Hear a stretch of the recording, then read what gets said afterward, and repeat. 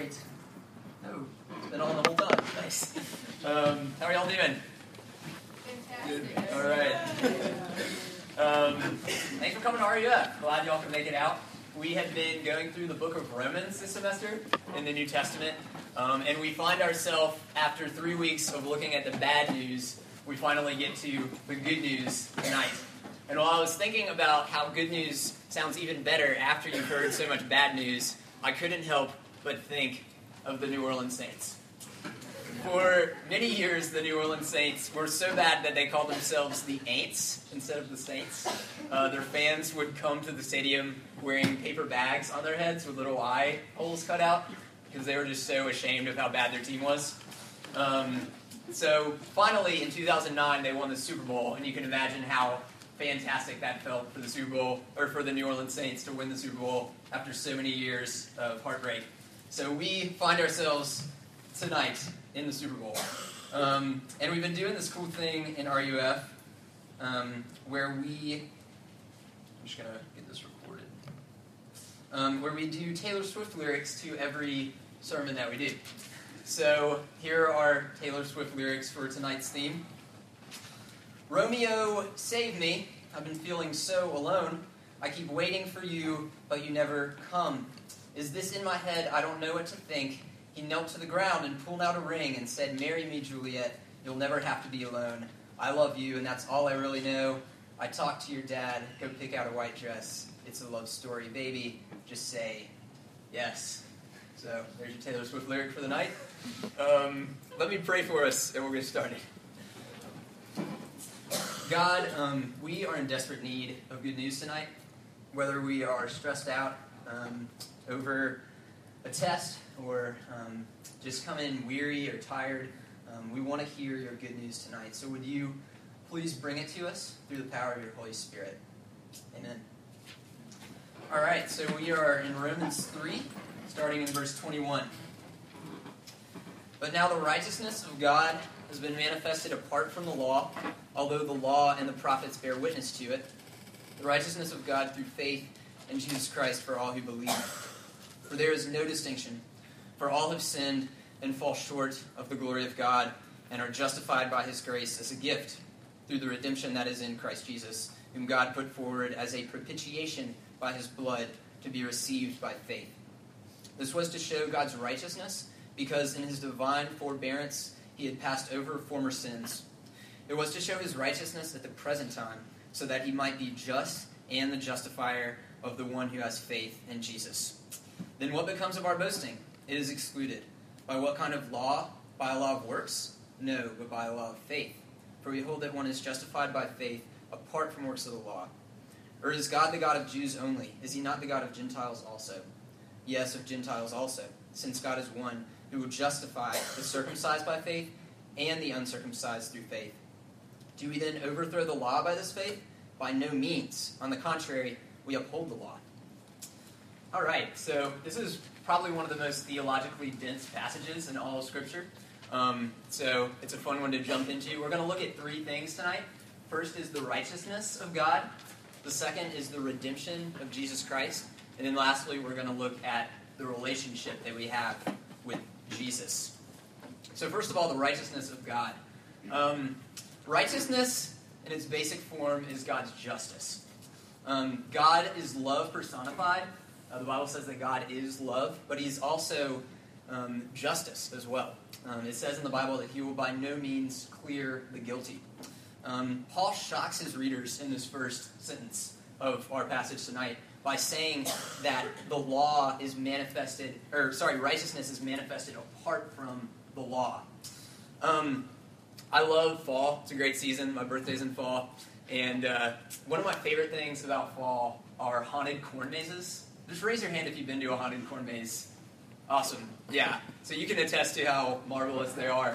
And what you got to do is you got to go with friends so that you can have some people around you for when stuff like jumps out. You just kind of block whatever scary is coming at you with the human shield beside you. But I've found that at least the friends I go to these things with is what they do is there'll be like a rustling in the corn on one side that will catch my attention, and then my friend will just like scare the crap out of me when I'm looking the other way.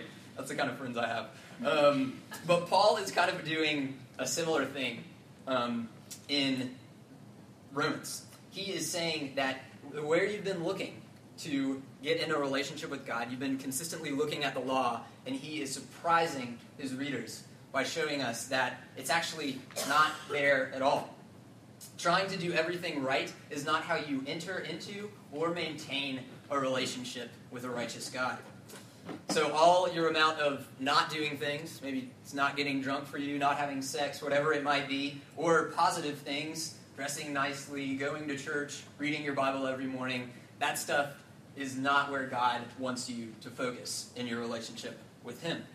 But Paul goes even further by saying that there's actually no distinction for all who've fallen short. One of my favorite artists is Sufjan Stevens. He's very eccentric and has written a few albums about states. He wrote one called Illinois and another called Michigan. And in his one in Illinois, he actually wrote this whole song about a serial killer, and it's called John Wayne Gacy Jr. And this was a real man who lived in Illinois in the 70s, and he killed 33 boys. And after he killed them, he would bury them in his basement. So Sufjan, throughout the song, describes this man. And then at the end he says, I think what's one of the most shocking lines in all of songwriting. He says, "In my best behavior, I am really just like him. Look beneath the floorboards for the secrets I have hid." I think Sufjan Stevens is onto something really profound here. I think he's saying that even if he had not killed someone, the seeds of murder are in his heart. Even if he had not committed adultery, the seeds of adultery are in his heart. When we look inside our hearts, we can see, when we look deep down, how we have all fallen short. How we have all fallen short of the plan that God wants for us, of the glory that God originally gave us. And he wants to restore that back to us. He wants to destroy all the evil in the world, even the evil inside our own hearts. So we've looked at the we've looked at the righteousness of God, and now we're going to look at how Jesus Christ accomplishes redemption for us by restoring our relationship to God. And we're going to have a quick video here.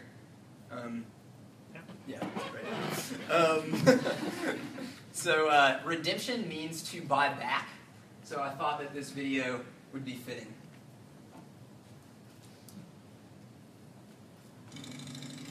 I remember my first motorcycle in Montana. It was the most beautiful thing I ever saw. I was a sophomore in high school. There were no Hondas. You had a Harley or you had an Indian. The whole rite of passage as a young man was trying to start one. I was the only one in the world that thought it was worth what I paid for it. I just had an affinity for motorcycles when I was young. That's all I ever wanted to do. I had no plans to end up where I am. I had every plan to keep riding. I rode it for about 13 years till my daughter was born. And I sold this bike as we were raising that child. I knew I'd made a mistake. I always wondered, what would come if I ever found it again, but I never had much hope of that. I had been searching on eBay for other 58 Harleys, and it didn't even cross my mind I'd get this one back. But I looked for a couple of years trying to find the right one. And then one day, 32 years, I think, from the date that I sold it, there it was. The VIN number was the same. I bid what I thought it was worth, and I didn't get it. I lost it. I thought, God, what's the chances twice like that? And a year later, it came up on eBay again. And this time I bid what it was worth to me. You never stop at a stop sign. Somebody doesn't want to tell you about the one that got away. I wish my dad hadn't sold that 57 Ford Fairlane. My grandpa had a Harley like that. God, I wish we had that. I'm the guy that got it back. I got the one. Chokes me up a little thinking about it.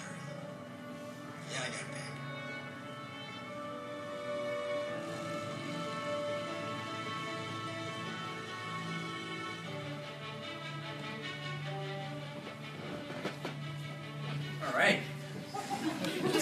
story of redemption?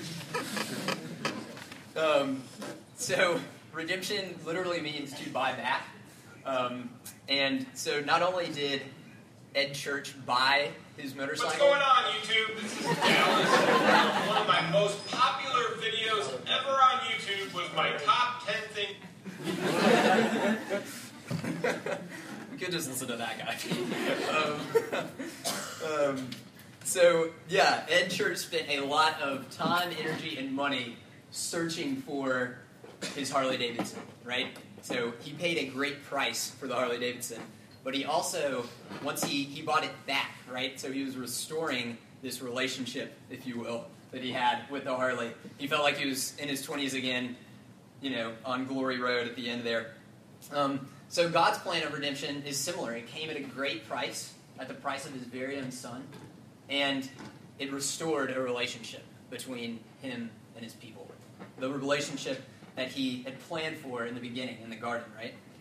So this plan for redemption has been around since the fall, since Adam and Eve fell in the garden, and it's been in places like Isaiah 53, where it says, "Surely he has borne our griefs and carried our sorrows, and the Lord has laid on him the iniquity of us all." If you were a Jewish person reading this passage at the time about iniquity and carrying sorrow and all of this, you probably would have thought of a scapegoat. A scapegoat was a literal goat that you would put your hands on in a ceremony. And in the ceremony, all the guilt that you deserved, all the punishment you deserved was transferred to the goat. And the way the goat would be punished is he would be exiled from the community and go and leave and be eaten by wolves, probably, in the desert. And so this goat was a propitiation. Propitiation is an important word in our passage. It means the punishment bearer. So he was bearing the punishment in the place of the people. Instead of the people having separation from God, this goat, in a metaphorical type way that was going to point forward to this suffering servant we read about in Isaiah 53, was exiled from the community. Now, I want you to kind of put yourself back in the cornfield and get ready to be surprised, because if you were an Israelite reading this book, or reading this, the book of Isaiah, right, and saying, "Surely he has borne our griefs, he has carried our sorrows, and the Lord has laid on him the iniquity of us all," you must be asking the question, who's going to be the scapegoat? Is it going to be someone in our community who the Lord is going to exile, or is it going to just be some random person? But surely you wouldn't have thought that Paul would come up behind you and say that actually the way this is meant to be read is the Lord has laid on the Lord the iniquity of us all. That Jesus Christ, God's own Son, became the scapegoat. That he became the one who would have eternal separation, that he suffered eternal separation on the cross so that we could have eternal fellowship with God in heaven. Jesus is our propitiation. When we sing "Before the Throne of God Above," we say on that cross, when Jesus died, the wrath of God was satisfied. Propitiation means the satisfaction of wrath, of that anger that God has towards the cancer of sin that's destroying his people. Jesus bore that on the cross for us. I really think that this theme of loneliness and the idea of Jesus suffering our loneliness is a powerful one. Loneliness can make us do things and feel things that are really unexpected. I went to a summer camp. It was kind of like an academic smart kid camp, if you will, between 11th and 12th grade year. And I kind of fit in, or thought I fit in with this group of people. And so kind of like they were my friends. And we tried to hang out a lot. And it was like 3 weeks in, and they were the only people I hung out with. And I kind of realized, like, these aren't the people I want to be around. Like, I feel like this isn't really my crowd. I don't feel like I belong here. But I was so scared to leave that group because I felt like if I left, then I might just be alone. It's better to be with this group of people that I don't really like than to be alone. Loneliness is a powerful thing. Maybe you're here tonight and you're feeling lonely. And I hope that you know that Jesus has suffered the greatest amount of loneliness so that you could have the greatest amount of fellowship. Even if you don't have the type of community, the type of fellowship that you desire, he wants to give it to you, and in Christ he eventually will give give it to you in heaven. So it's interesting in this passage, it never uses the word forgiveness, which you might expect that God would forgive his people. But no, it says that he justifies his people. Justification is taking forgiveness one step further. Forgiveness says you're let off the hook, you can go, you're free. But justification is an invitation. It's giving you a new identity. Jesus takes on your name, he takes on your sin, and you take on Jesus' righteousness and his goodness. Justification is like saying, it's just as if I never sinned, and just as if I always obeyed when I had faith in Christ. One of the best analogies that I know of this radical trading of places is in Charles Dickens' novel, Tale of Two Cities. There are two main characters in this novel, Charles and Sydney, and they both fall head over heels for this girl, Lucy. And it's set during the French Revolution, so soon Charles gets thrown into jail for treason, and he is about to go to the guillotine, and Sydney comes up with this plan. And he goes to the prison, opens the prison cell, and he drugs Charles, and he makes him go to sleep. And then he trades clothes with him, so Charles gets his suit, and Sydney gets his rags of imprisonment. And then he has people carry Charles outside the prison walls so that he's free. And he sits there and waits to die. Now, one of the most powerful things about the way Dickens describes this is it says that Sydney was joyful as he's sitting there in prison. And you might ask, why was he joyful? And the only way that would make sense for Sydney to be joyful is that he knew the relationship that he was restoring to Charles and Lucy. He knew the joy that they were going to have, the love that they were going to share, and it made him joyful.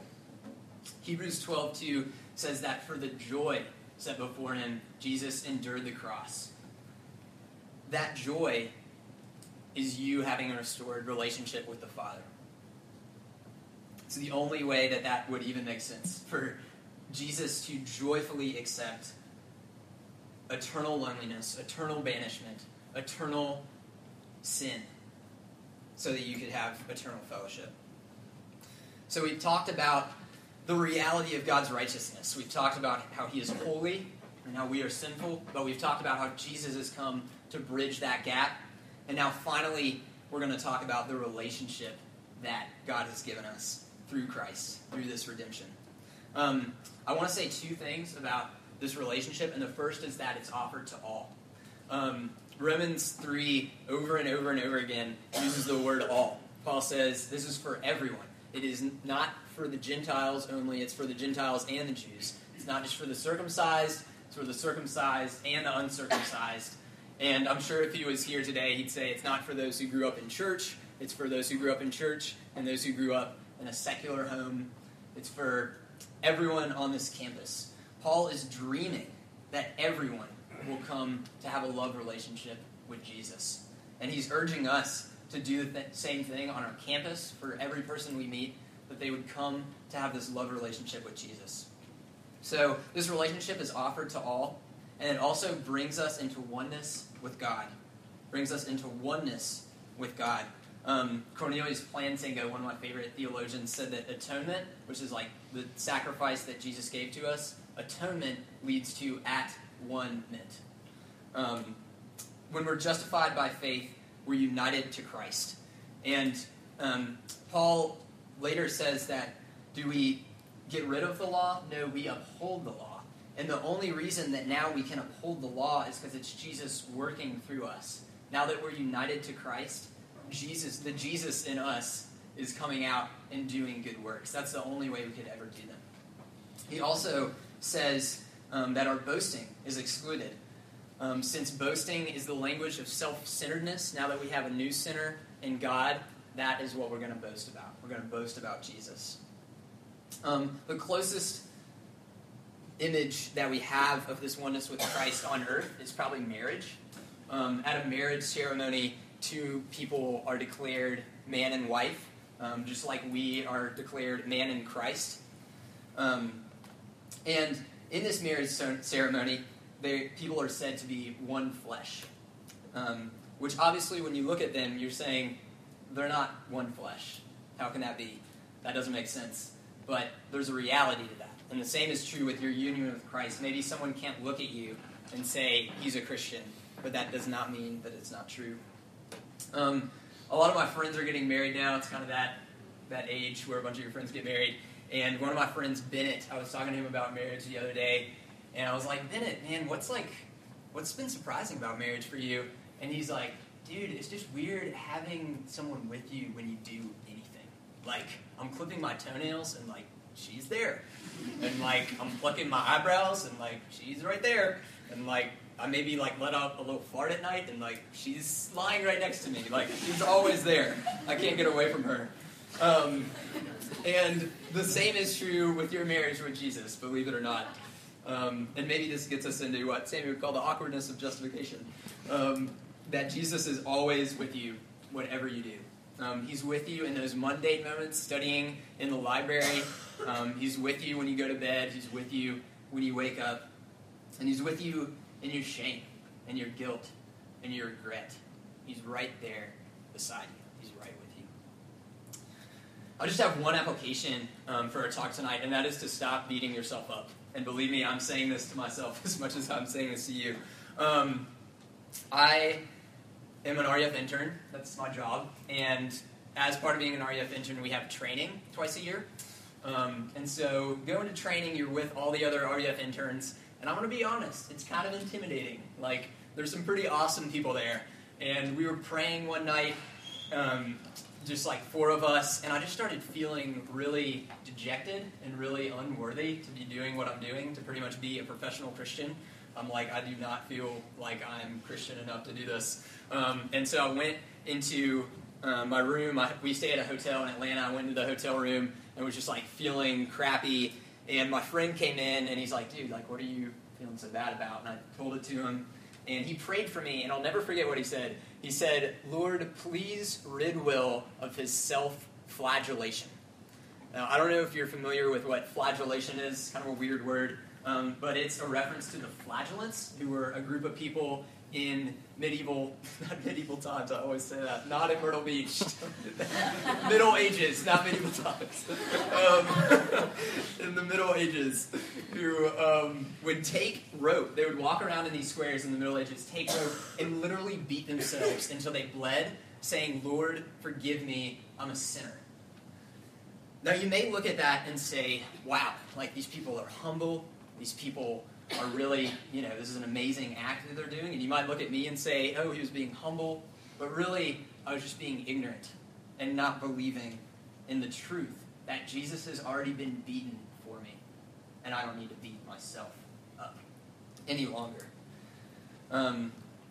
So we've seen tonight that God is righteous, that he is perfect, that he is holy, but that he longs to have an intimate relationship, the most intimate relationship ever with his people. He wants them to be transformed completely, and the only way that he can do it is through redemption in Christ, through the scapegoat who suffered eternal loneliness so that you could have eternal union with him. Let's pray. God, I pray that you would help us believe. For those of us who are here tonight and are saying, Lord, I just want you to help my disbelief in this, I pray that you would meet us in that moment, and that you would help us believe in the fullness of your sacrifice, that we do not need to beat ourselves up any longer.